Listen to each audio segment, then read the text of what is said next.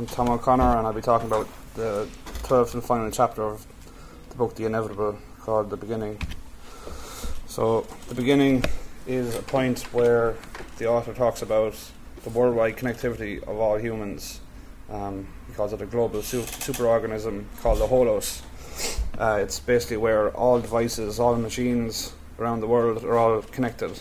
So a quote from the chapter is, "The collective intelligence of all humans combined with the collective behaviour of all machines plus the intelligence of nature plus whatever behaviour emerges from this whole equals Holos." So he says there's an estimated 4 billion mobile devices and 2 billion computers all linked together, and in 2015 15 billion devices have been wired up into one large circuit.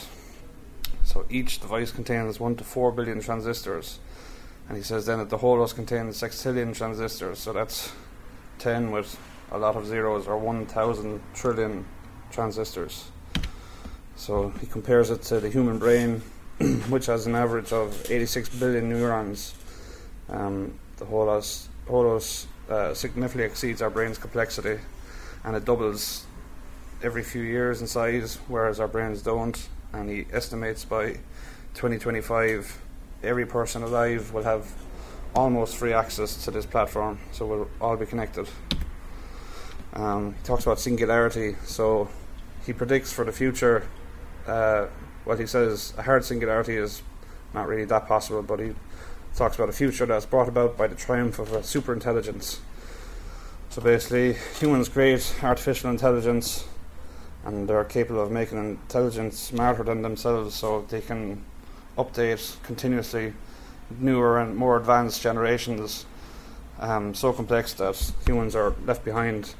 So AI can solve all existing problems all around the world. Kelly says that it's the last invention humans will ever make, so they're basically rendered obsolete. And then a soft singularity is something that Kelly says is more likely. So we're not enslaved by artificial intelligence in this future. Humans and machines move towards a complex interdependence. So like the diagram there where the paraplegic girl uses technology to walk, our creations make us better humans, but the downfall is then we can't live without what we've made. So hard singularity, it's something out of a Hollywood blockbuster like Terminator, Matrix, Eagle Eye, iRobot, where artificial intelligence surpasses human intelligence.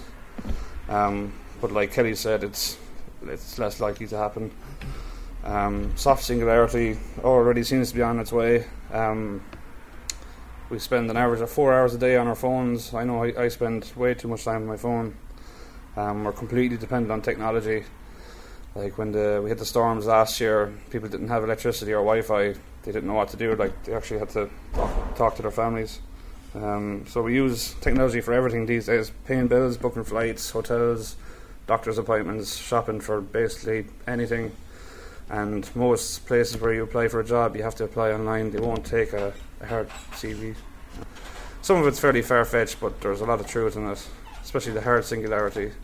I mean, he seems like he's got a tinfoil hat on when he's talking about that, but most of what he talked about is it's viable, like, so